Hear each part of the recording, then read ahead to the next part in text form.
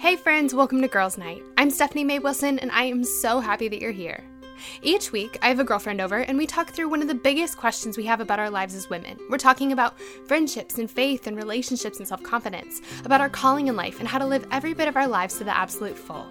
Life is so much better and easier and absolutely more fun when we navigate it together as girlfriends, and I cannot wait to get started. In today's episode, we're talking to my sweet friend Mariko Clark, or Mari as I call her. Mari is an amazing writer who writes about hard questions and hope and the Holy Spirit over on her blog. It's marikoclark.com. Her writing is deep and real and always makes me cry in the very best way, but she tells the truth about life with pinches of humor and wit and sarcasm that leaves you laughing while you're crying. It's just the best. Mari is also the newest member of my team here in our little corner of the internet. She is such a gift to me, and this space is so much better because of her, and I just know you're going to love her. So we have something special and a bit different for you in today's episode, and I am so excited about it.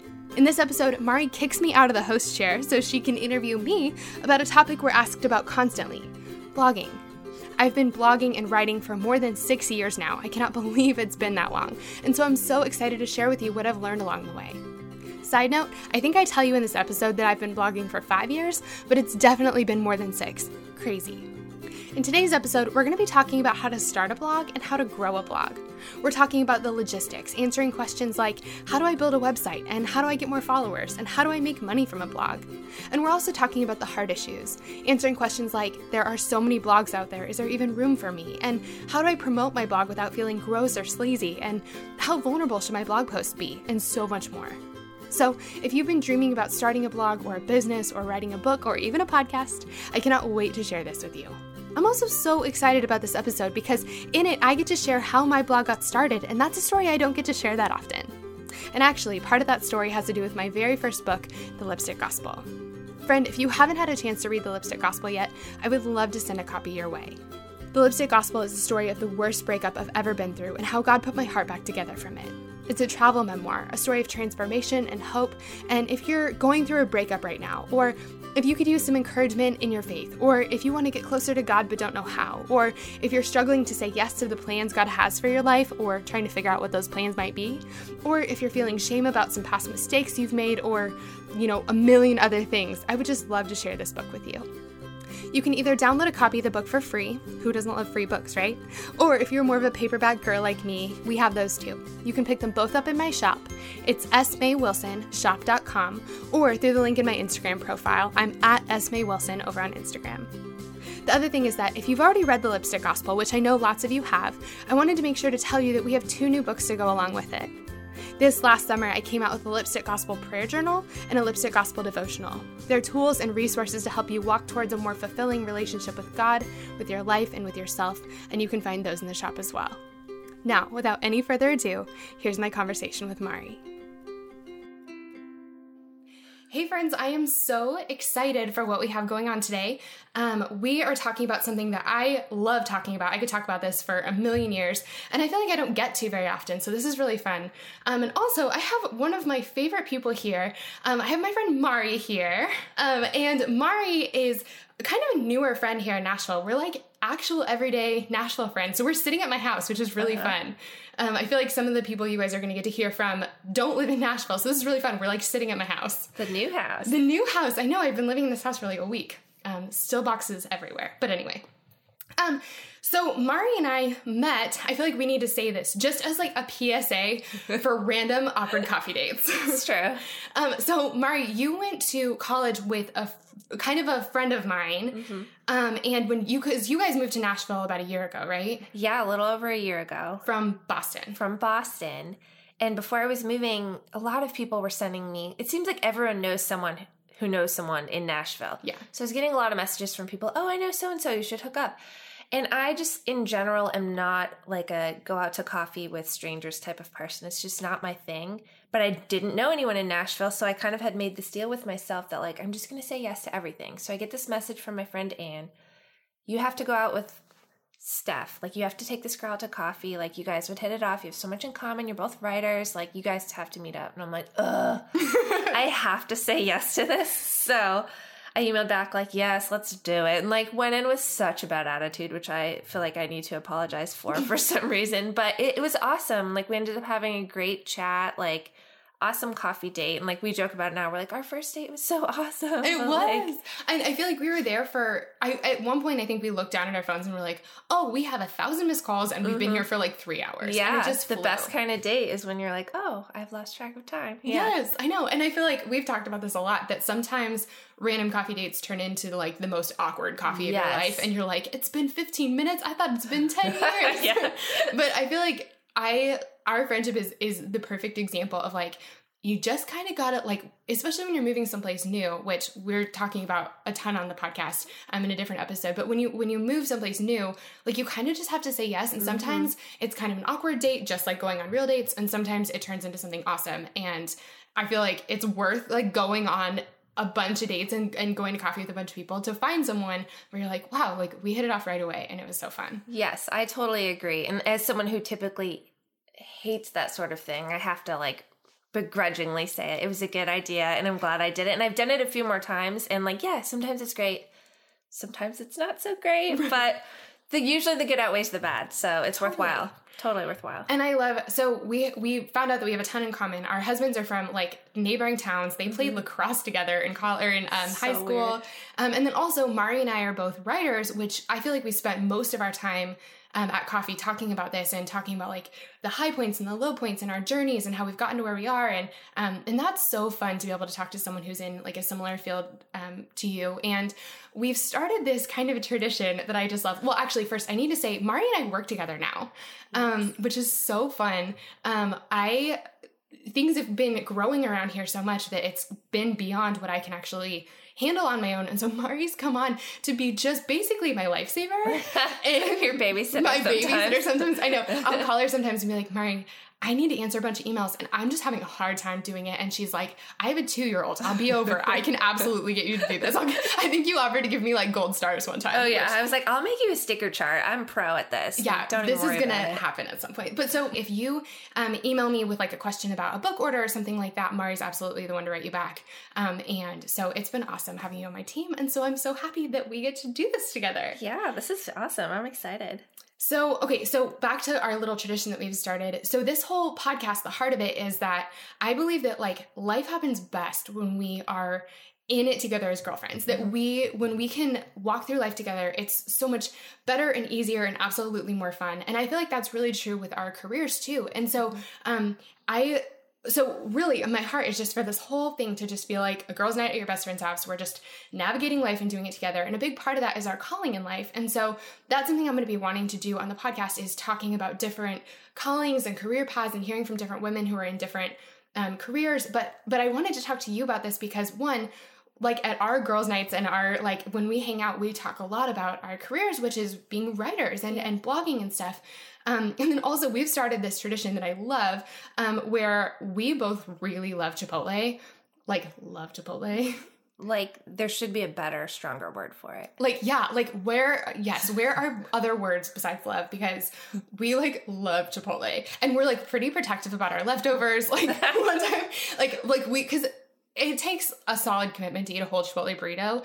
And the good part is if you split it in two, you have 2 meals. And so like, we're like, I need to make sure to bring my leftovers home kind of people. People who love Chipotle totally get this. Like they're nodding along with us. Yes. There's like a cult for Chipotle. Yes. You guys, we're with you. You're our people. Yeah. Yes. You absolutely. know about this. Yes. Like the second half of the burrito. Yes. You know. It's so good. So we're going to, I think, probably have to go get lunch at Chipotle after this. After this podcast, we're going to earn it. Yes, absolutely. So, but one of the things we started to do at Chipotle, like near my house, we like sit outside and we talk about blogging. And so instead of a girls' night at your best friend's house, I feel like you're joining Mari and I for burrito talk. Yes. Which I feel like we need like mugs, like coffee mugs, like morning show coffee mugs to say like burrito talk. Welcome to Burrito Talk. Seriously. But really that's what we're talking about today is blogging, because one of my favorite parts of my job is that I get questions from you guys, from our readers, and now I guess our listeners, which is crazy, just asking me questions about different parts of our lives, because like I said, it's better when we go through it together. And so I wanted to just take some time to invite you guys into the conversation Mari and I are having all the time, but also to answer some of your questions about blogging, because, I mean, as I'm sure you guys can guess, I love blogging, and I've learned so much over the last 5 years, and I just want to pass that on to you. So we were kind of talking about this. We have a lot of questions to get through because we gathered the questions that my readers have sent me just kind of over time. And also we did kind of a shout out on Instagram, like, hey, if you have any questions we've missed, let us know. And then also, Mari, you've like snuck in some of your questions. Maybe things that we've talked about, so that we can really like hopefully give kind of at least a starting place for how to start or how to grow a blog. Mari, you've been blogging for a while now. Why did you start your blog? And like, why did you start your blog, and kind of where are you in it now? So I started it as a means to an end, as sort of a marketing tool for a spiritual memoir that I have written. And I'm like 7 years in now, and sort of the crossroads I'm at is I'm getting a lot of feedback from, publishers or agents or other writers, and it's that you need to expand your platform. That's like the biggest point of feedback that I'm getting. Is like the content's great, like what you have written is awesome, but you need a platform. And I think that's sort of touches on a lot of the questions we've sort of had coming in, is a lot of the girls are curious about, how do I build my platform? How do I even start? This feels so overwhelming. So I think if we're going to dive right into the questions, I think one of the first questions I asked you on one of our burrito dates was like, how did you even get started? Yeah, absolutely. Kind of the place where my blog originated was the year after I graduated from college. I had this internship at my college ministry where my job was to lead like a Greek ministry. So I was in charge of leading a small group for 27 amazing sorority girls, not a small group at all, like a large group. And that year I really fell in love with the gathering together as women and telling the truth about our lives and working through things together, and kind of the magic that can happen when we're vulnerable with each other, and when people come together and say, like, this is what I'm going through. And then other friends say, hey, I've been there. This is what helped me along the way. Like, let me walk with you and share with you what I've learned. And that's kind of the role I got to play that year, was just kind of a slightly older sister, like kind of a little bit of a mentor, just a friend to walk through things with them and just share what I've learned along the way. And so at the end of that year, I was really torn because I loved that kind of ministry, but also this kind of idea had been planted in my head, and that was this trip called the World Race. And so the World Race is an 11-month mission trip that goes to 11 countries around the world, totally crazy. And at the end of my intern year, I was like, do I want to continue on the path I'm on, or do I want to go on the World Race? And it was a really, really hard decision. Well, I ended up going on the World Race. And the thing I really was like mourning in the process was leading this small group. And I missed that. And I was really sad to leave that behind. Because you're by yourself on the World Race, or you have... No. So you travel with a big group of people. So that's awesome. But I just was missing the like... I knew that I was going to get to do ministry and that I was going to get to pour into people and love on people like around the world. But I wasn't going to get to have those like, I wasn't going to get to pour into women the same way I had been over the last year. And so I was really sad to leave like that kind of ministry and community behind. Mm-hmm. Well, so I get on the World Race, and one of the things they ask you to do is they ask you to keep a blog, and like they hand it to you and it has your name on it. And they say, we want you to write twice a week. Now, I'm a super rule follower. Like, that's totally something you should know about me. If you give me a rule, I promise you I'll follow it. And so I was like, okay, I need to start like writing and blogging twice a week, but not realizing like what it could turn into. So I started writing and sharing like the things I was going through and the ways I was learning, or the ways that I was growing, and the things God was doing in me and through me. And I loved it. And the best part was that I started getting feedback from people. I started getting like blog comments and emails from people telling me like, I really needed to hear this. This really helped me with where I am right now. And sort of over that year, I realized that these two, one, a passion for writing was totally born that year. And it collided with my passion for being in women's lives and just walking through things together. I just didn't realize it could happen through writing or in a blog. And really that's how it began. And so I did that for the year that I was on the World Race. And when I came home, I started kind of my own blog. And it's totally changed over the last 5 years. I mean, I've grown and it's like looked in a million different ways and stuff, but I mean, the heart's been the same. And really it comes from being a small group leader to those women, just being like, hey, let's walk through this together. But really that's how it started. So would you say that that was your end goal when you first started? Like, obviously for the World Race, your goal was follow the rule, do what they told me to do.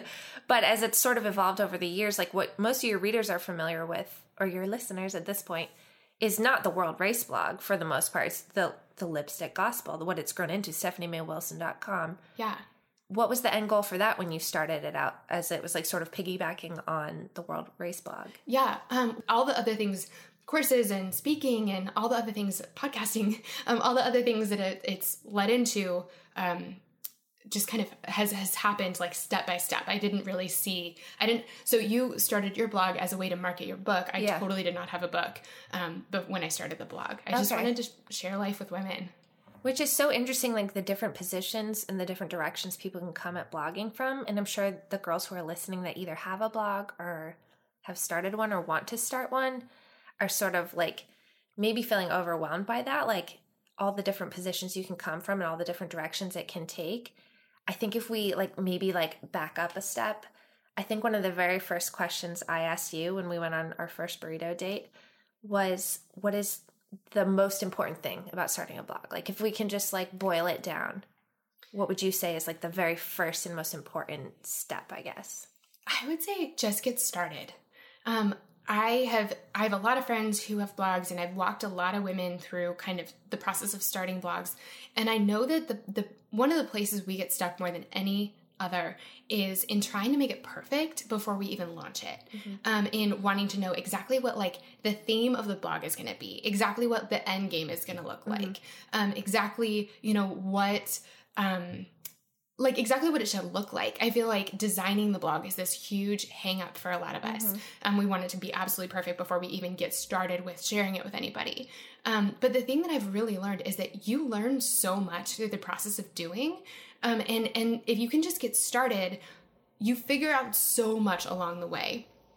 The other thing is, so really there's no school like just getting started and figuring it out and posting a blog post and seeing how it does. And then posting another one and seeing how it does.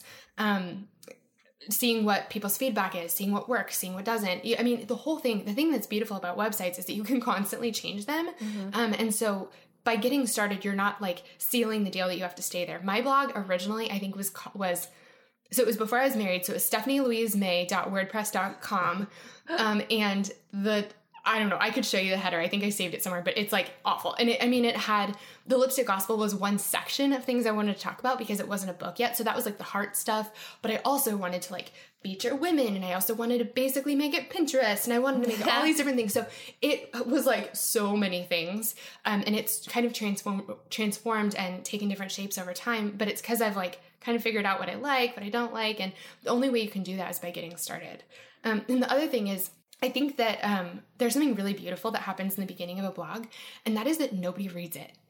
You put it out there, and your mom reads it, and she thinks it's great. Your mom's always going to think it's great. Your mom's going to think it's great, but no one else is really going to read it right at first, or it's 2 people, and then it's 4 people, and 6 people, or whatever. But you don't get better until you start practicing. And the beauty of practicing at the beginning is that no one's really watching, but you still are practicing. So by the time you get better, lots more people are watching, but you're also better by the time more people are watching. You would never want to launch a blog and have a gazillion readers. It would be so overwhelming and really scary, and you're not ready for it yet. So I think the biggest, most important thing is get started, jump in, get your feet wet. You totally cannot mess this up. I think the only way you can mess it up is by not getting started. And I think this is a really great opportunity for us to insert your new mantra that you've been saying lately, and I've heard you saying it. To yourself. Yes. As we start this podcast. Maybe in the corner, rocking or something, as I've been getting started with this podcast, the truth is, starting this podcast feels like starting a blog all over again. I always say, when I was designing my first blog, which we'll talk about technology in a little bit, but when I was creating my first blog, I felt like I was all thumbs with hockey gloves on, trying to work WordPress. It was awful. And I feel that way with this podcast. I don't have any idea what I'm doing. I said this in the intro for the podcast, but so we have this mic that stands up. I didn't know which side you were supposed to speak into. So I'm trying one side and flipping it around and trying another side. You guys, I'm telling you, I don't know what I'm doing. And for a long time, it's caused me to put this off. Mari knows, we've been talking about this forever, and I just haven't done it. And it's because I've wanted it to be perfect, which is totally against the advice I just gave you. And I have to give it to myself. And so with this podcast, I've been so nervous and really scared to get started. But the thing I keep telling myself is it's okay to be a beginner. Everyone is a beginner at some point. It's okay to be a beginner. And it doesn't, God is able to work really beautiful things through beginners, through imperfect blogs, imperfect podcasts. And so I just keep telling myself, like, Stephanie, it is okay to be a beginner. Just be a beginner and admit it to the world. Like, I'm a beginner and it's okay. And I'm going for it. And so I think if I can do it, you can do it too. Yeah. We'll say it together for your benefit. It's okay to be a beginner. That's like, I think that boils down exactly what you told me at the beginning. And like, yeah, we keep repeating it to each other in this season for different reasons.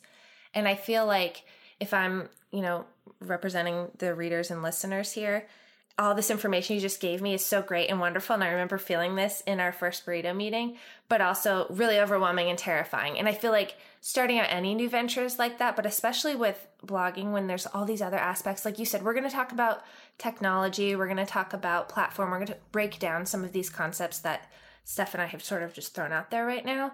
So first of all, if you're feeling really scared, like, don't worry, we'll come back to that. But also, like, in general, can we just talk about that, like the fear, like the big F fear? Like, is it normal to feel absolutely terrified in the beginning? Because I know that I did. I'm so glad that you said you did, because I always feel afraid. Like, Mari came over this morning and I was like, Mari, I have this like low grade anxiety all the time these days, just because starting anything new is just really scary. And it's like butterflies. I swear they don't feel like butterflies. They feel like rhinos, like just like ramming against your stomach, I think that everyone feels that way when they're starting something new. You don't know how it's going to turn out. You don't know if it's going to be good. You don't know so many things. There's so many unknowns. And so I don't know if it's normal for other people, although I really want to go like interview anyone who's ever done anything and be like, please tell me you're scared too, like shaking them by their shoulders. But I'll say I'm always scared starting something new. And it's every single worthwhile thing I've ever done in my life has scared the pants off me. And so I think that I've come to recognize that, and I just try to like show up anyway, like just day by day, just show up anyway, scared out of my mind, just do it anyway. I think that there are two quotes that I always kind of mix up. One's John Wayne, one's Jen Hatmaker. So, same. Same. But I think that Jen Hatmaker says like, obedience is not a lack of fear. It's just doing it scared. Something like that. You guys, maybe I'll put the real quote in the show notes. I'm not totally like messing that up. But, and then John Wayne's is something like saddle up anyway. But really, I think that that's it. Like, yes, it's really scary. At least it is for me. And I just try to keep going. Just try to keep like putting one foot in front of the other and showing up anyway. So if you're scared, I think that's super normal. We're with you. Yes. It's okay to be scared. It's okay to be a beginner. Yeah. So now that we've gotten that out of the way, now that we're all holding hands and scared together, what would you say if we're scared and we just want to take one baby step? Say that baby step is content. Yeah. First step, how do you figure out even what to write about? How did you decide this is my thing? Yeah. So I think there are a couple of things. I think one is write what you want to read. I think that that's, if you find yourself Googling something, or if you find yourself drawn towards something, I think that writing what you want to read is a big step in the right direction. There are a couple other things, and one of them is, I think that there's this quote, and I guess I don't really know who said it originally, but something about your mess being your message. And I think that in our lives, like, we go through so much. We all have walked this different path. And we all are uniquely qualified to talk about whatever the thing is, just based on what we've been through and what God's taught us along the way and what he's done in us. And so I think that that's a really good hint as to what to talk about. Like, turn around on the path of your life and see what you've been through, because I promise you what you've been through is unique from what a lot of people have been through, but it's also the same as what a lot of people are going through. And they really could use a friend along the way. And so I think that that's a really great place to start. And then another question to kind of ask yourself is, what do people ask for your advice about? I have, lots of friends that are really good at different things. And if you have this kind of problem, you call this person. If you have this kind of problem, you call this person. This is kind of a random example, and she's going to laugh if she hears this. But my friend Carly is really good at a lot of things. But one of them is she has really good taste. Like, she's really, really cute and like fashionable. So you saw me on Saturday, but I wore this hat, this like floppy hat that I've never worn before. I've had it for like a year. No, like 3 years. And I've never worn it because it's always like, I'm just not cool enough to own it or wear it. So I put it on, and I didn't, but I should have. I was going to text Carly a photo and be like, did I do this right? Because Carly's like the girl who would know that. Also, hosting a dinner party, no one knows that better than Carly. So I feel like for Carly, like that's a really big hint as to what people are always asking her about, what people are always asking for her advice on. Like that's a great place to get started in figuring out what you're going to write about. And then the other thing about that is I think a lot of us feel like my blog is about this. I need to know that. But that's another thing about just getting started is that you're going to shift and change and grow. And as you move into different seasons, you're going to talk about different things. And I think that that's okay. So just getting started, your message will kind of move with you. But as you're going, think about what people might be needing from you, what you've been through, what you can speak on, what people are always asking your advice about, because there are other people in the world that need those things from you. So I think it's sort of this intersection of what you've been through, what you're interested in, and what people need. Mm-hmm. And I think if you're focusing on those kind of three things, you're going to have a really great start. Yeah, and I think it's important to emphasize there that just because you've been through something doesn't mean you have to be the expert on it. And I think a lot of us, including me, make that mistake that like, well, yeah, people come to me for advice on this, but like, I would send them to so-and-so who, of course, is so much smarter and more qualified and like blah, blah, blah, blah, blah. Like all these reasons why I'm not the one who should be writing about this. But I think that sometimes, actually most of the time, you don't really want to hear from the expert who has like already conquered this thing, because if you're going through something or want advice on something, you kind of want that like that empathy of someone that's like, oh yeah, that sucks. Mm-hmm. Like, let me help you through that. I was just in it and like by no means have like become the expert in it, but like here's what I figured out. Like there's something about like the vulnerability of someone who's like not completely qualified. Yeah. I think. No, I think so. Like obviously if you're going to go see a doctor, like you want someone with all the qualifications. Right. But I think that there's something really, I think that sometimes we think we need to get people from A to Z in the problem. Like you're at A, you're at the very beginning. I need to get you all the way through. Yeah. Sometimes we just need someone to help us get to B. Yeah. Like you can for sure help someone get to B or C, or, you can just walk with them as they get there as a fellow traveler, as someone who's been through it too. So yeah, you definitely don't need to be like the ultimate like doctoral expert. Also, you can look into those people and say, here's what I can give you, but also talk to this person, get this book, sign up for a class with her. You can also recommend things to people, and that's a totally legitimate thing too. Yeah, but you can also just be the person saying me too. Isn't that Anne Lamott that says like the most powerful sermon is me too? Like, yes, we can do that for people. Totally. But I think that even as you're saying that, there's like this voice in the back of my head that's always in the back of my head, that like squeaky little fear voice that's like, but what if? And like the question that's popping up now is like, but what if I run out of things to say? I'm sure I'm not the only person who has thought that. Like, yeah. Oh, yes. Oh, I think that totally happens when you're writing on a regular basis. I think that it's totally makes sense to run out of things to say. Like we only have so much, sometimes. But I think something that's really helped me is to be in constant communication with my audience. I don't know how other people do it necessarily, other than, big brainstorms, things like that help, talking with other friends about it. But something that's really helped me, like, consistently come up with things to talk about. Like, I have so many things to talk about, I can't get them out fast enough. Which is part of why I wanted to have this podcast, so we could, like, talk through more of these things. But something that's really helped me is being in communication, like back and forth communication with my readers. I get lots of emails and I try to write back to as many of them as I can. And I get, questions on, Instagram or direct messages on Instagram and stuff asking me questions. And my readers are telling me exactly what they need to hear from me, exactly what questions they have, exactly what problems they have in life. And so I've tried to use those as writing prompts. So I think that if you're talking to your audience, like whoever they may be, whether it's in person or whether you're, talking online or they're sending you emails or whatever, listen to the questions they're asking and they're giving you prompts for what to say next or what to write about next. And I feel like it's a never ending well then, because you have so many people helping you and you're actually answering or helping them with problems they have, which that's such a beautiful meeting place of like someone having a problem and someone being able to help with it. The intersection of that is, I think, where like the magic happens. Yeah, I would totally agree. But I feel like on the flip side, how do you know where to stop? Where are the boundaries? How much is too much? Like when you're oversharing, what are the rules you have for yourself there? Yeah, well, so I think that there are a couple of different sides to go to like come at this from. So one of them is there's kind of an internet safety sort of thing, because although I have found the internet to be so friendly and so connective, and like I've made so many friends, honestly, on Instagram. They're like my real life friends now. And that's been, so I found the internet and like kind of blogging communities and stuff to be really friendly, really warm places. But at the same time, you are still sharing your life on the internet, and like anyone can follow you. So you have to be careful about what you share. Like, don't post your address. Carl and I just recently moved into a new house, and you guys, I cannot tell you how much I wanted to post like this giant photo on the front of it. Like, this is where we live. I'm so proud and excited. But I need to, while I want to share that with most of my followers, like, I also don't know exactly who's following me or, so I have to be a little bit careful. So I couldn't post a photo of like the front of my house. And so there are just certain things like that you want to be careful about.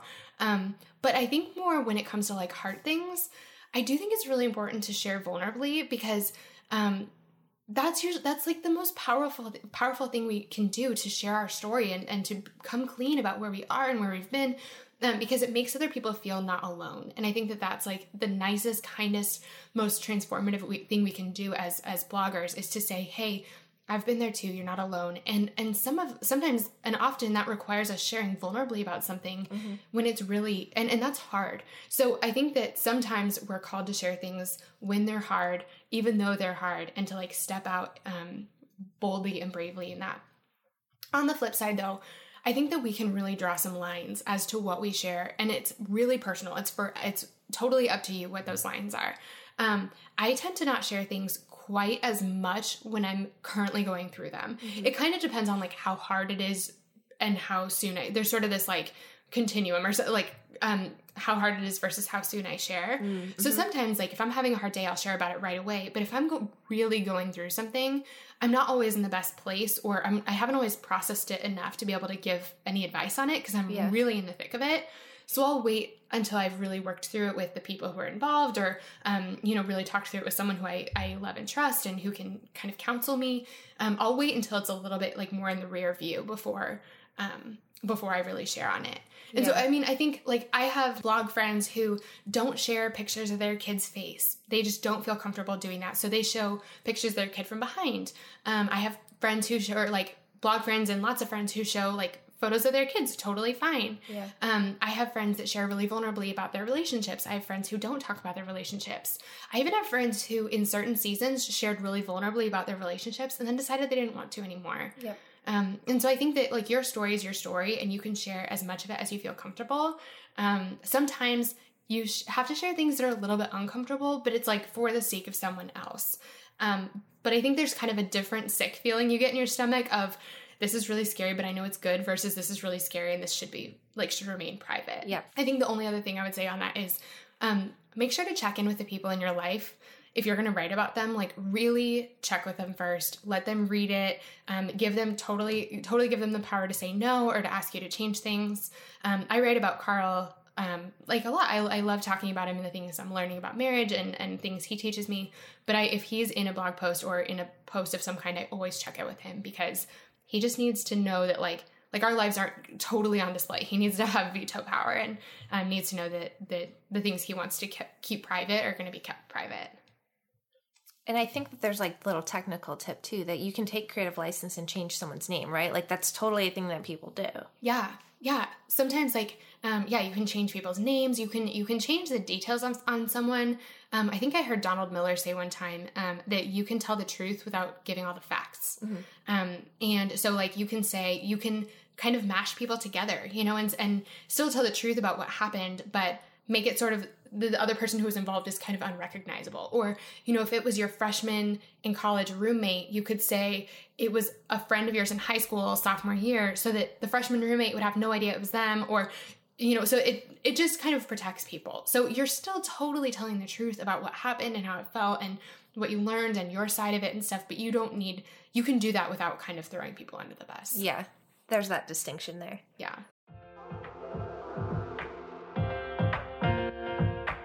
This show is sponsored by BetterHelp. As many of you know, I recently wrote a book, and while it was the most rewarding project of my career so far, it also came with a lot of hard work and long nights. And sometimes when things started to feel a little bit overwhelming, I needed to get a few things off my chest so I could clear my mind and keep the writing process flowing. And the thing that helped me so much to sort through those feelings was therapy. Now tell me if any of this sounds familiar. Maybe you're going through something really hard right now, a big loss or a gigantic life transition. Maybe you frequently feel anxious, depressed, overwhelmed, or just generally discouraged.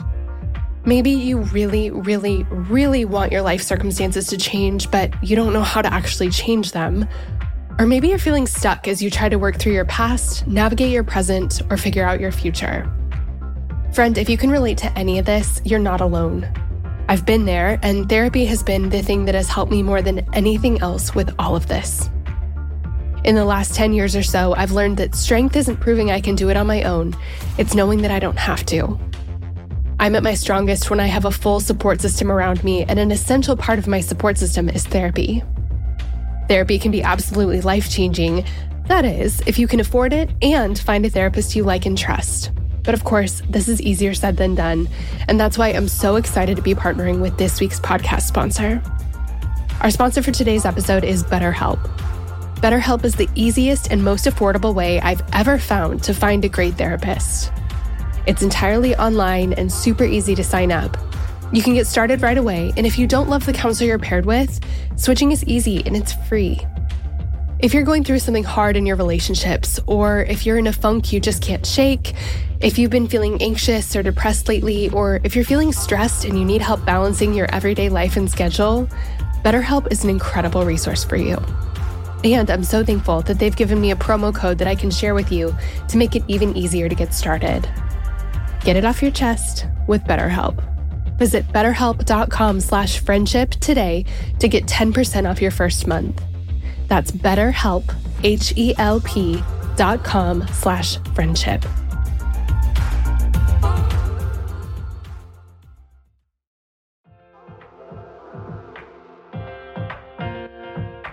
Shout out to Claritin for supporting this episode and providing us with samples. Friends, springtime is finally here, but that also means allergy season is in full swing. I have always struggled with allergies, and I don't know about you, but I am especially allergic to cats. More on that in a second. Well, luckily for those of us who live with the symptoms of allergies, we can live Claritin Clear with Claritin D. Designed for serious allergy sufferers, Claritin D has 2 powerful ingredients in just one pill that relieve your allergy symptoms and decongest your nose so you can breathe better. This double-action combination of prescription-strength allergy medicine and the best decongestant available relieves sneezing, a runny nose, itchy and watery eyes, an itchy nose and throat, and sinus congestion and pressure with ease. The time that I use Claritin the absolute most is when I'm at my parents' house, my childhood home.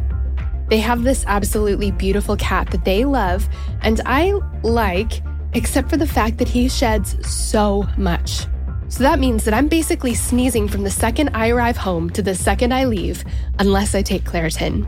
My dad has even started having it ready for me right when I walk in the door. Are you ready to live life as though you don't have allergies? It's time to live Claritin Clear. Fast and powerful relief is just a quick trip away. Ask for Claritin D at your local pharmacy counter. You don't even need a prescription. Go to Claritin.com right now for a discount so you can live Claritin Clear. Use as directed. Claritin, thank you so much for sponsoring our girls' night. We love having you.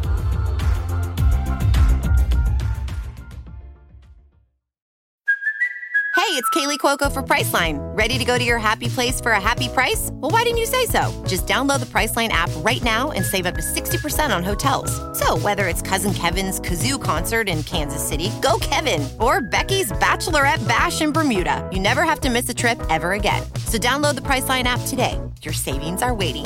Go to your happy place for a happy price. Go to your happy price, Priceline. So I think that maybe we could switch gears a little bit and dig into some of that nitty-gritty that we sort of had promised that we would come back to. Yeah. And maybe even get through some of the reader questions. So I think that one thing people had been wondering about is just platform. That's a big issue with blogging. If you have a blog and it's not growing as fast as you'd like, that can be really frustrating. Can we sort of address that a little bit, like tips and tricks? Yeah. It is really frustrating when you're creating something and putting it out in the world and you really want people to respond and care about what you're saying. You know, that was a lot of, when we did kind of the call for questions on Instagram, a lot of people said, like, how do you get people to read and care about what you're saying? I think there are a couple of things in that. I think that you get people to care about what you're saying by caring about them. I think a lot of times when we create a blog, we kind of make it about us, which in some ways it is about us. But I think that we really need to be serving our audience. We need to be thinking about what they need and how to relate to them and how to help them. I think that that's a big way to grow your blog, and a big way to make an impact in your blog is to just think about your reader. And if you want people to care about you, care about them first and really serve them, give them what they need, help them out along the way. Did you have a question about that? Yeah. Well, even as you were saying, like, I think you accidentally said your reader, that like we were sort of joking that like at first it may just be your mom reading. And so it's tough to sort of frame your content around your one reader if it's just your mom. And I think that a phrase that maybe would be thrown around in the publishing world there is target audience. And maybe we can talk a bit about that. Yeah, totally. So, at first you're just your mom's reading, and I kind of don't think my mom's not my target audience. She's probably not yours. But I think that having someone in mind that you're writing for is really important. I think something we tend to do in our blogs is to say they're for everybody, but like they can't really be for everybody, because you would if you think about like your 5 closest friends. Well, you talk to each of them differently based on what they're going through, what they need, their personalities, their ages, their stage of life. Like you just address them differently and you talk about different things with them. And so I think having a clear picture of who you're writing for is really important. And the thing that happens there is like when you shoot narrow, you hit wide. So initially, and the age has kind of grown up a little bit, but at first I was really writing for that small group that I led. And I kept picturing them and I would write to them. And so girls would write to me and say like, it feels like you're writing directly to me. And I'm like, well, I mean, I'm writing directly to them, but you're in the exact same stage of life as them. So really it's hitting home with you. But even though I was writing for these college girls, women of lots of different ages would connect to it. But I think that when you do the opposite and you try to hit wide, you don't really hit anybody because it doesn't really connect with anybody. Yeah, and it feels counterintuitive. It does. To say, like, I'm going to focus on this one small group, especially if you're trying to gain momentum. Yeah. But it absolutely, like you said, it ends up working in the opposite way than you'd think. It does. It's like the weirdest, like, reverse economy. But I promise you it works. And people way smarter than me promise that it works. And so really knowing exactly who you're writing to and knowing what they're going through, like having the conversations with them and figuring out what it is that they're going through in life and really serving those needs. So if your target is college girls, like, and you're not a college girl anymore, or even if you are, just talk to your friends and figure out what they're going through and then write to them, help them with those things. And so I think that's part of it. I think another thing is it just takes a long time to grow something like this. Like it really does. I heard, again, Donald Miller say one time, give yourself 10 years. Give yourself 10 years. Oh, which I feel like in my inner self is like, no, that's so long. I know, because partially because that feels like forever. And then the other thing is like, it seems like people are just making it. Like all of a sudden they pop up a blog and it's just huge. Yep. But that really doesn't happen very often. And the people who are huge, we normally see them. And the truth is they've been working at it forever. It's kind of like an iceberg. Isn't there some sort of stat where it's like 99% of it's underwater or something and 1% of it you can see? I feel like that's how it is. I heard someone, I can't remember if they were talking to Jen Hatmaker one time. I think I heard an interview with Jen Hatmaker before, and she was talking about being at a meet and greet or something with a friend. Her friend was like, hey, this is my friend Jen. She's written 2 books. And Jen looked at her friend and was like, I've written 11 books. And I think she just came out with her 12th. Like she's written 12 books and her friend didn't even know. Because so much of her work, so much of what she is so well known now and is like a best-selling author and, you know, always on the Today Show and stuff like that. So much of the work that built that is like underground. And so I think that there just really isn't any such thing as an overnight success. Like people are just working at it and growing little by little, like little trickles.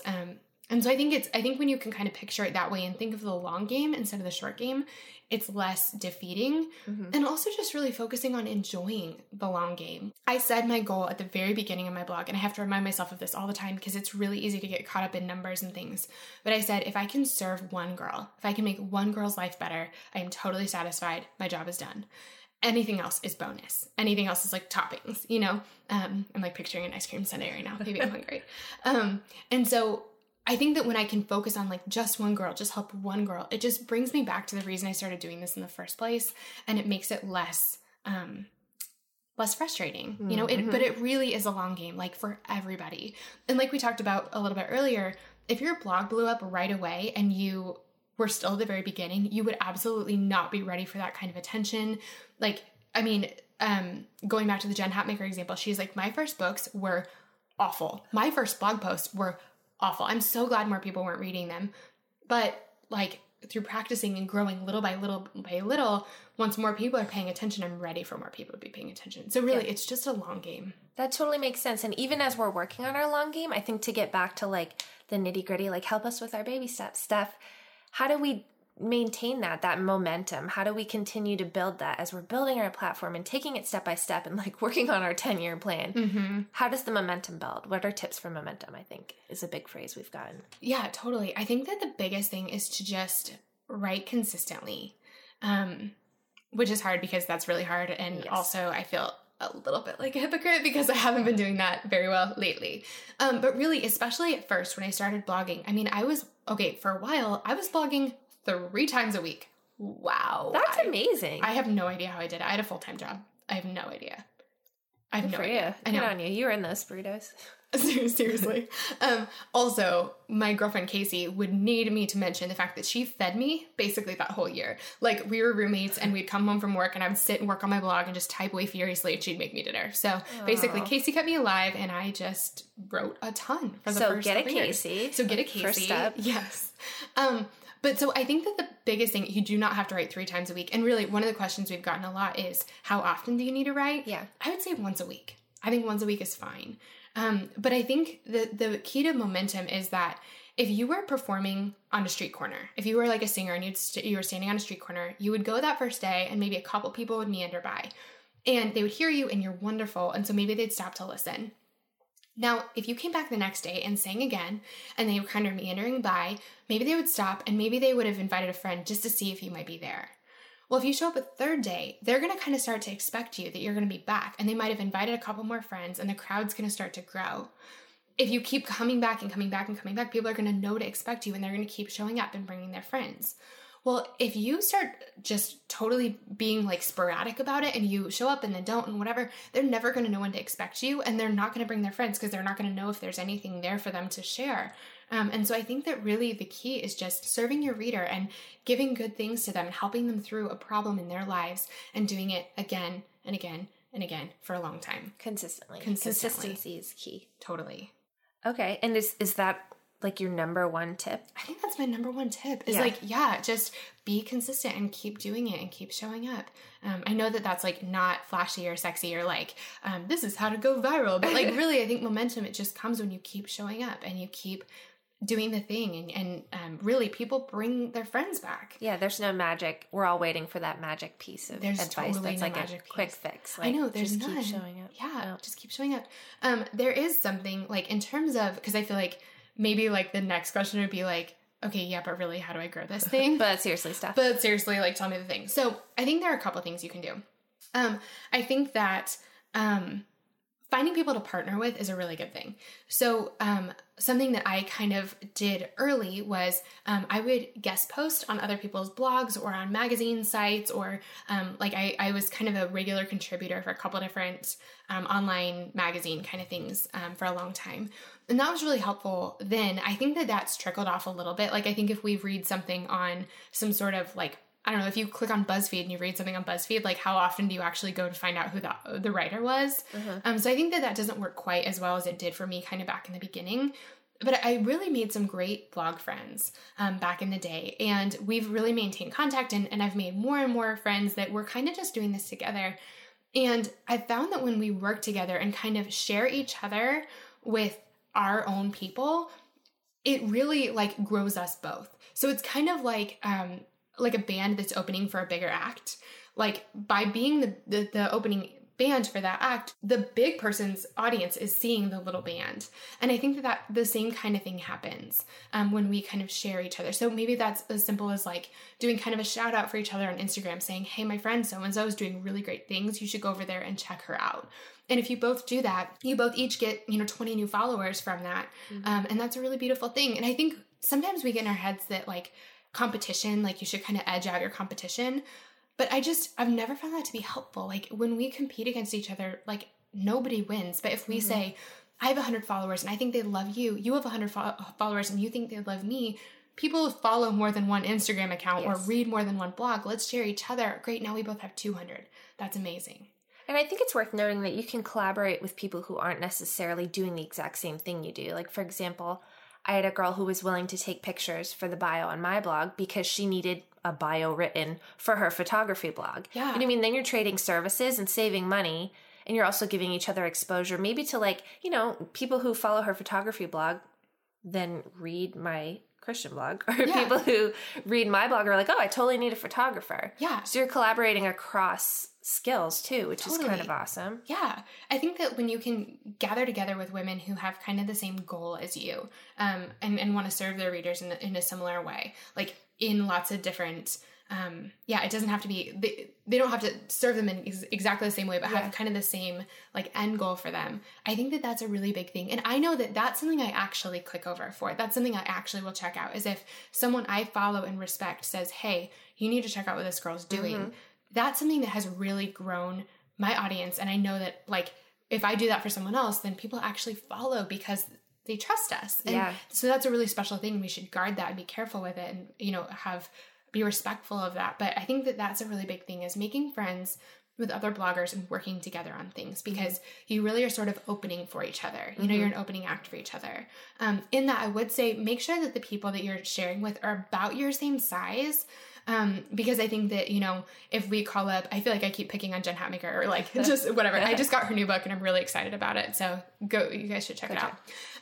But like, if I were to like call Jen Hatmaker and be like, you should put my book on your blog, she'd be like, we don't know each other. Like and also like, I don't know what.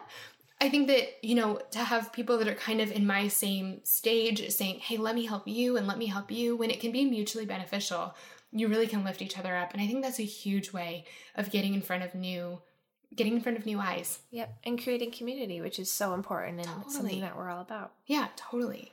Okay. So I feel like we need to move into maybe a little more of a sensitive topic, but how do you make money off of a blog? The money question. Yes. How does this thing become lucrative? Yeah. Okay. That's a great question.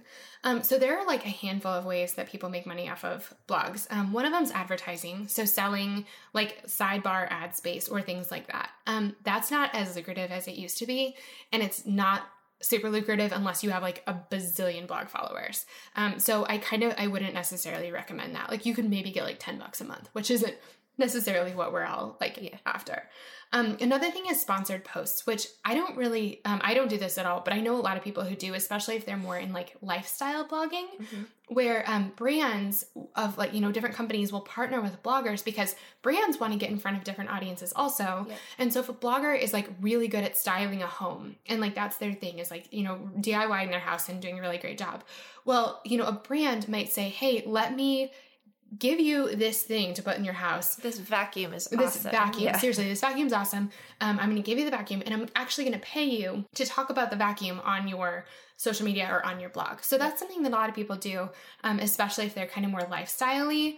That's never been my avenue, because I don't know. I think my example is like, I don't know how I'd be like Jesus sucks away your sins, just like this Dyson vacuum. Like, I don't know how to make that work in my life. And it would be kind of a stretch. It would be kind of a stretch. So make sure that however you're, you know, whatever way you're kind of making money with your platform, like really goes along with what you talk about. So that's another thing though. And you can pitch companies and they can pitch you. But that's another way of doing it, is working with brands. Affiliates is kind of another way where, Amazon is a thing where you can have an Amazon affiliate account where if you say, hey, you should buy this Dyson vacuum, and someone buys it, Amazon will give you a little cut of it. And there are different products and courses and things like that if you advertise for them, you get a cut of what they sell. This next one's really been the way that I've gone about it. And that's to create products, books and courses and workbooks and different things like that. I think that me turning into a business really happened in kind of the craziest way. But the women in our community were just sending me emails, asking me questions about things. And I was writing blog posts as fast as I could. but I didn't feel like I could really address the things that were going on in like 800 words. Like it's just, they're deeper than that. They're bigger than that. And so that's when I started creating courses like my Make the Most of Your Single Life course. I was getting emails from women all the time saying, you know what, I'm single and it's really hard and all my friends are getting married and I don't know what to do and I don't know how to date. I don't know where God is in all this. Like, what am I doing? And a blog post just wasn't cutting it. And so that's when I created something bigger, which is the course that I have now, to try to really like walk people all the way through the problem or like as far as I can take them, you know? And so that's kind of the route that I've chosen to go, is to just create products that more deeply answer the questions I know that my audience is asking. And so that's totally a way too. And then kind of the last one that I can think of is speaking, which is a way of totally making money off of your platform.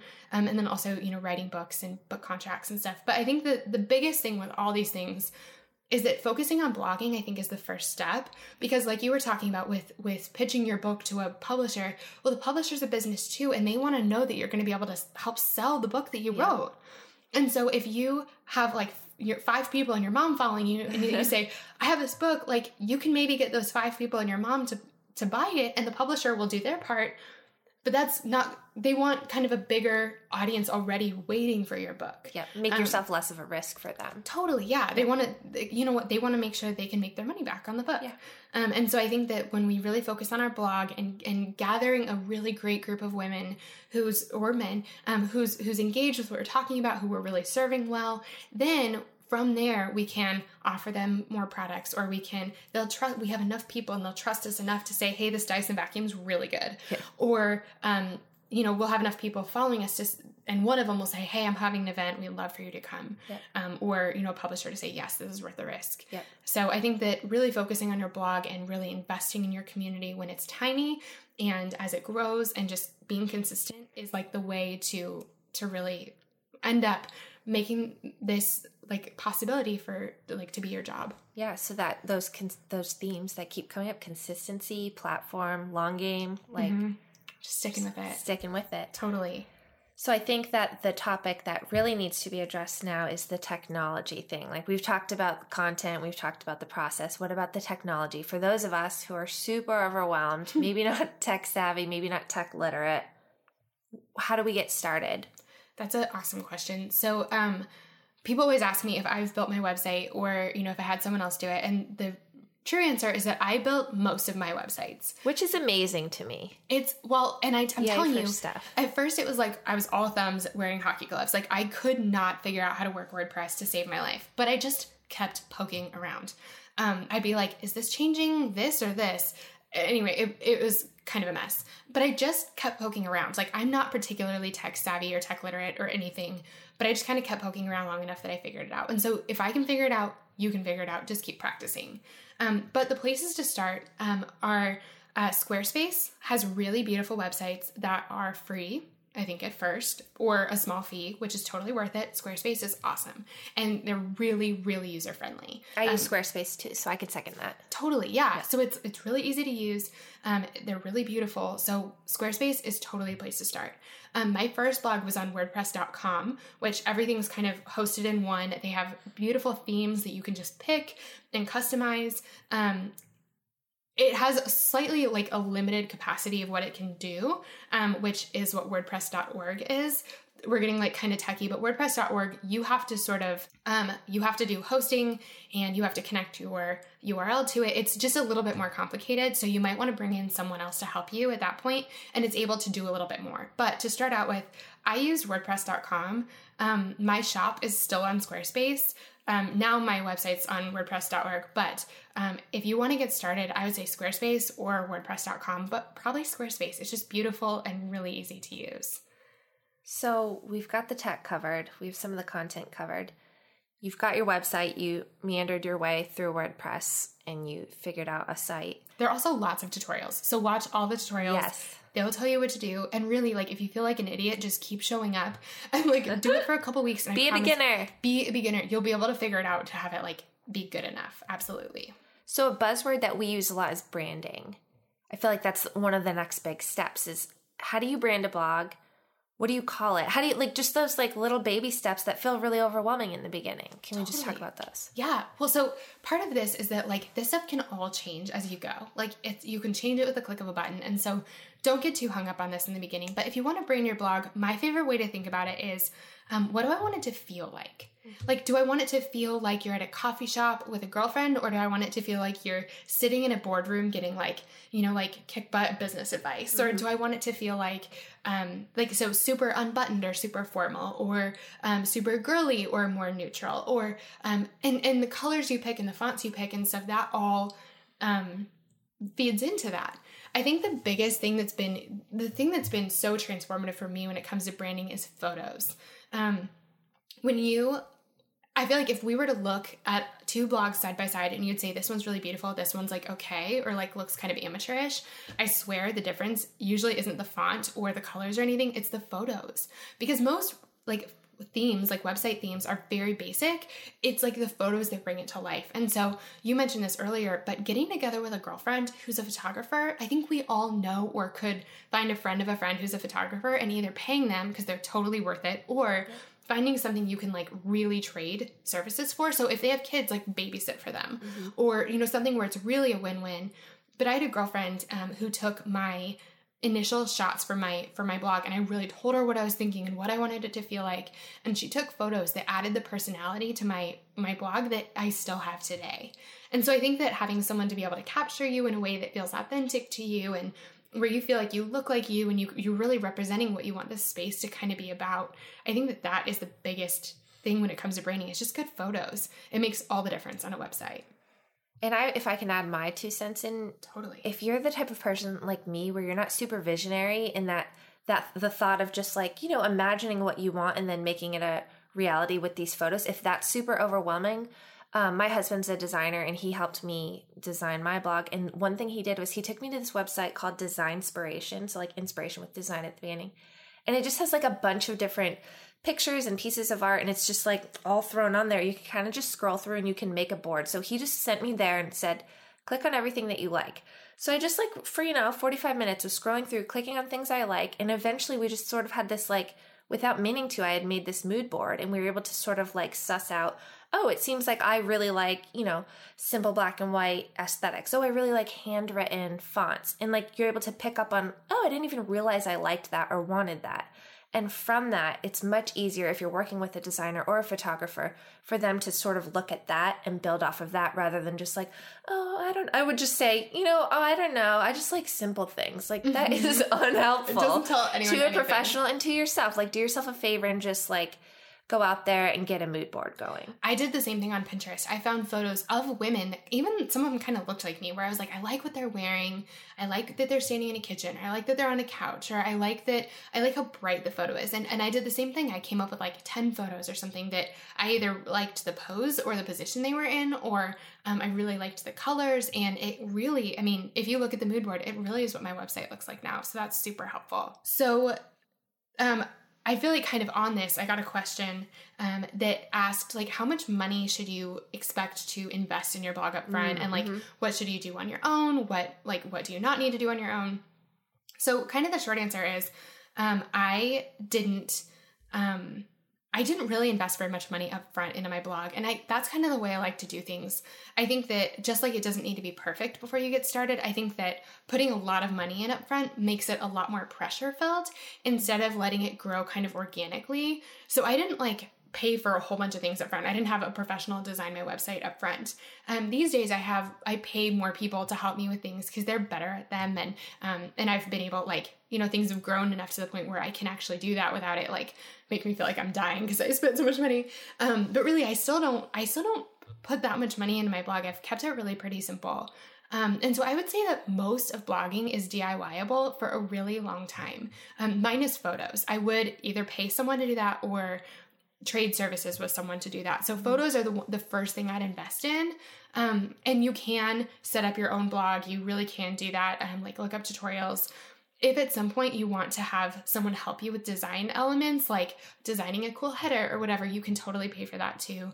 Actually in the show notes, I'll make sure, Mari, you'll have to remind me, but I'll make sure to link to some people who can do some of that work, like people who've done things for me. Oh, that's a great idea. Yeah. Just people that I love and trust. And, Yeah.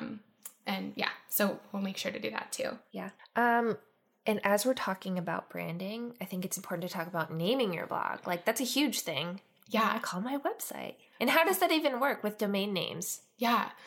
So there's a website called Name Checker, and I think it's CHEKER or something like that. Okay. But look up like Name Checker. And Name Checker, when you put in a name, checks all of the websites that you might want that name on. So like Instagram and YouTube and, .com, and it looks up how many, like who's taken that name before. So that's really helpful. So you don't have to like go around, because I think one of the goals is that you want your Instagram, all your handles like Instagram and Twitter and Facebook and whatever, and your website to be as similar as possible, because the whole goal is that it's memorable. Not like it'll stick out in your brain, but just that people can remember it. Like, what's Mari's website? Like, what's Stephanie's website? Well, it's her name. Okay, if I know her name, I can get there. I had a girl one time ask me about a URL, and it was, I think, in like Greek or like ancient Hebrew or something like that. And I couldn't spell it to save my life. So how in the world would I have found her blog? Yeah. And so I think that really, like, more than it being fancy or like special even, we're just trying to give people our address where they can find us. And so I think the simpler the better. And I, for a long time, you guys might not know this, but my website was thelipstickgospel.com, which if you go to that now, it'll just redirect you to my name. I ended up changing it because then all of a sudden there was a book called The Lipstick Gospel, and I didn't want it to be confusing. But my website has been my name for the last couple of years because I just like that it's sort of a high enough umbrella that I can talk about a lot of things underneath it. And if I decide I want to talk a little bit more about one thing and a little less about something else, I don't have to change the name. And so I think that like my biggest advice was like, don't even feel like you need to kind of like get cute about the name. Just pick something simple, pick your name. And the easier you can make it to remember, the better. And the more you can make it kind of consistent across any place where people would look for you, the better. It really is your address. Like, where can I find you? Here's my address. I want to be able to get there, without getting lost along the way. Yes, I think that's super good advice, and advice you've given me. So if we're going to move into a couple of questions now that are a little less technical, but more like heart stuff that we've heard from the readers. And it's stuff that like you and I have talked about, and I think they're just such good questions. One of them is, such a heart issue. Do you ever feel like everything worth writing about has already been written? Like there's no room left for you? I certainly have this feeling, and I'm sure you have. Yeah, absolutely. Because there's so many bloggers in the world and so many people doing all different kinds of things that it really sometimes can feel like there's just not room for you and like you're doing something that's already been done. It just feels like you have nothing special to offer. I absolutely understand that feeling. But the truth is that each of us has a unique story and each of us has a unique way of sharing that story. And so really exactly how we would do something hasn't been done. It just hasn't. Lots of things. I mean, it's in Ecclesiastes somewhere, I think that it says there's nothing new under the sun. So part of it's that like, everyone's already done something, but also we're unique and the message God's given us is unique and the story we have in our lives is unique. The way we'll share it is unique. And so we have something to share, something important to share that the world needs us to share. And then my biggest question that I come back to when I'm feeling this way is there too much goodness in the world? Is there too much love in the world? Does every woman know that she's worthy of love and respect and loved? Does every woman know that about herself? Does every person in the world know Jesus? Is there too much like joy in the world? Okay, well, none of those things are true. No, none on all accounts. And so until that's true, like it's not saturated. The market's not saturated until that's true. And so until that's true, like just keep writing. Yeah, like there's totally room for all of us. But I mean, that's a hard thing. And so if you're feeling that way, know that you're totally not alone. Even people who have a gazillion followers feel that way. Yep. But it's just not true. Like until everyone in the world knows how loved they are and knows the Lord and the market's just not saturated until that happens. Another heart question. How do you get past the fear of what people are going to ask? Or what people are going to think? Yeah. And ask. Seriously. Well, so I think that something that holds us back from writing a lot of times is like fear of what people from high school are going to think or what our families are going to think as we're sharing stories about our lives or, negative feedback. I mean, you're putting your heart out on the line when you're blogging and telling your story, which I think is totally going back to the beginning where the fear comes from. But I think that the thing I come back to when I think of that is like, the mission is bigger than the fear. Like it is. We're here to, all the things I just said, tell women about Jesus and that he loves them and that they're loved and they're worthy and they're beautiful and that they have things to offer in the world. We have a big mission. And I just think that it stinks to let even the possibility of other people disapproving of what we're doing get in the way of that mission. And a lot of times they don't react the way you think they're going to. Sometimes they do, and that's really hard. Getting hard negative feedback is really hard. And I think I just go cry with the people that I love and they, pick me back up and dust me off and send me back out, because that happens sometimes. But I just think that it's like, it just would be tragic if we were all kept down or kept quiet by the fear of what people would think. And so I think we just have to focus on the mission and let the call to the mission be stronger than the fear of what people might think. Yeah. And last sort of heart question before we start to wrap it up. I think it's the heart of the question is, how do you reach that balance between self-promotion and like serving God with what you write? How do you make sure it's not all about you, but at the same time, like that's your job? Yeah. That's super tricky. And I think that we can kind of fall in a couple camps. Like we can either make it all about us, or we can be like, this is all about the Lord, so I'm not sharing it with anybody, which also makes no sense. The thing that helps me is to think about it, is to think about churches. So churches are houses of worship. They're places for people to come and get to know the Lord. That's their only purpose. But churches advertise. They have to. They send out invitations to people to come to the church so that they can find out about Jesus and find out that he loves them. And I think of it in the same way. By promoting things on social media, by sharing our blog posts with our friends, by talking about what we're writing, we're sending out invitations to people to come and bump into the Lord or bump into a way to get healthy in their bodies, or, whatever thing we're talking about, we're sending out an invitation for them, for their lives to be better. Yep. And I think that's really, when we can think about it that way, I think that strikes the balance. So, which is important, that's why it's so important for us to be serving our readers and knowing what they need and making it about them.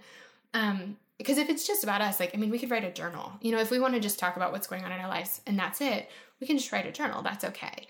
But if we're having a blog and we're trying to serve our audience, I think it's easier to talk about it, because instead of saying, hey, come look at this thing I wrote, we're saying, hey, I have a strategy for getting over a breakup and I would love to share it with you. If your heart's broken, I'd love to help you. That's a totally different invitation.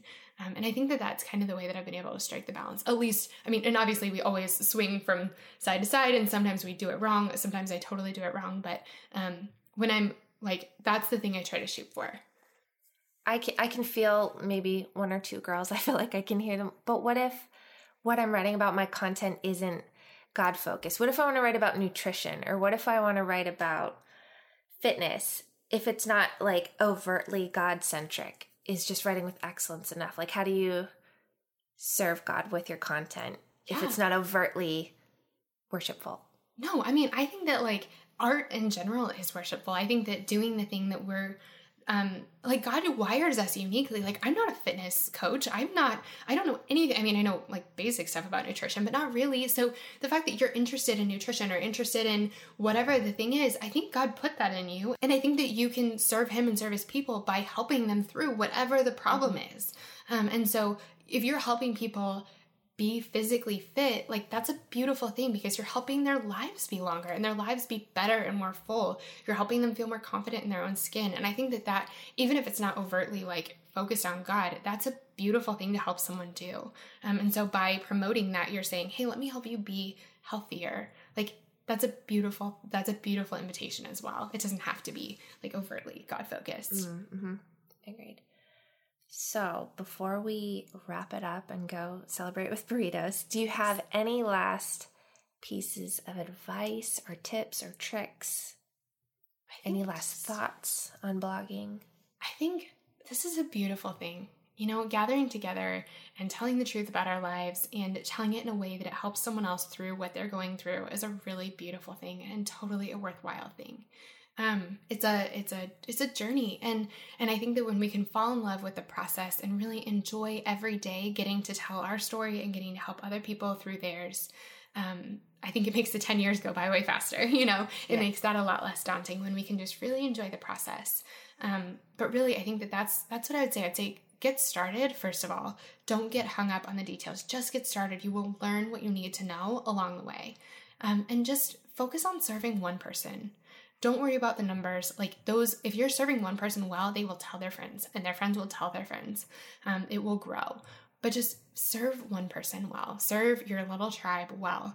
Love them. Give them everything you have. Tell the truth about your life. Help them through theirs. It's just a beautiful thing. And I think, yes, there are a lot of bloggers out there, but the world needs your story. It just does. We need your story. We need more people sharing beautiful things and putting them out into the world and pointing us towards goodness and pointing us towards God. We just need more of that. And so if this is something that's on your heart, that's something you've been dreaming about, do it. That's what I say. Do it. No time like the present. No time like the present. Don't be afraid to be a beginner. Don't be afraid to be a beginner. Just do it. That's what I'd say. Well, thanks for letting me sneak into the host seat for a little while. Oh my gosh. Well, thank you. And I'm so glad we got to talk about this. I said this at the beginning, but my hope is that we get to talk to lots of different women who are doing lots of different jobs, because I think we just need examples of women just I don't want to cuss, but kicking ass in different areas of life. We need examples of women in different arenas, and I think it's really nice to get to see the path someone's taken, and especially if we want to follow it. But I'm super grateful that you're here and that we got to invite y'all into our burrito conversation. So yeah, thank you so much for being here, Mari. Friends, that was so fun. I just love Mari, and I'm so happy y'all got to be part of our burrito talk. And yes, just in case you were wondering, we went straight to Chipotle the second we finished recording. One thing I wanted to mention quickly is that I know that Mari and I talked about a lot in today's episode, and so if you want to find the links to any of those things, all you have to do is go to my website. It's stephaniemaywilson.com, and for every episode we'll have a blog post with the show notes. All of the links will be there for everything we talked about in this episode, plus lots more of my favorite blogging resources. You'll also find links to Mari's blog and Instagram there so that y'all can get to know her and so y'all can be friends. Seriously, go follow her. She's the best. Guys, thanks so much for listening to today's episode. I can't even tell you how much it means to me to have you here at Girls Night. Before you go, I would love it if you would do 2 quick things. The first is to subscribe. Subscribing to the podcast is the very best way to make sure you never miss an episode. It's also a way easier way to listen because it's a way of bookmarking the podcast. You never have to go looking for it again. Your app will just automatically download the next episode when a new one's released. The other thing is that it would mean so much to me if you would take a quick second to leave a rating and a review for the podcast. The way that iTunes knows to suggest the podcast to new people is by the ratings and the reviews. That's how we invite new friends to our Girls Night. So would you do me a huge favor and just take one quick second to leave a rating and a quick comment about how you like the podcast so far? It would really, really help us get started. And thank you to all of you who've left such sweet comments already. I cannot even tell you how much that means to me. So you guys are going to love what we have in store for you in next week's episode. Next week, we're going to have 2 friends with me here at Girls Night, Mackenzie Baker and Mackenzie Wilson, the founders of the amazing college women's ministry, Delight Ministries. In our conversation, we're going to be talking about how to keep your faith strong in college or when you're entering a new season of life. We're talking about how to grow deeper in your faith, really, really practical ways, and how to really connect with a community of women. They'll also be telling us the backstory of how they started Delight Ministries and sharing with us some encouragement and the tips they've learned along the way for those of us who are dreaming about starting something too. I cannot wait to share our conversation with you. Friends, thank you so much for joining us for Girls Night, and I'll see you next week.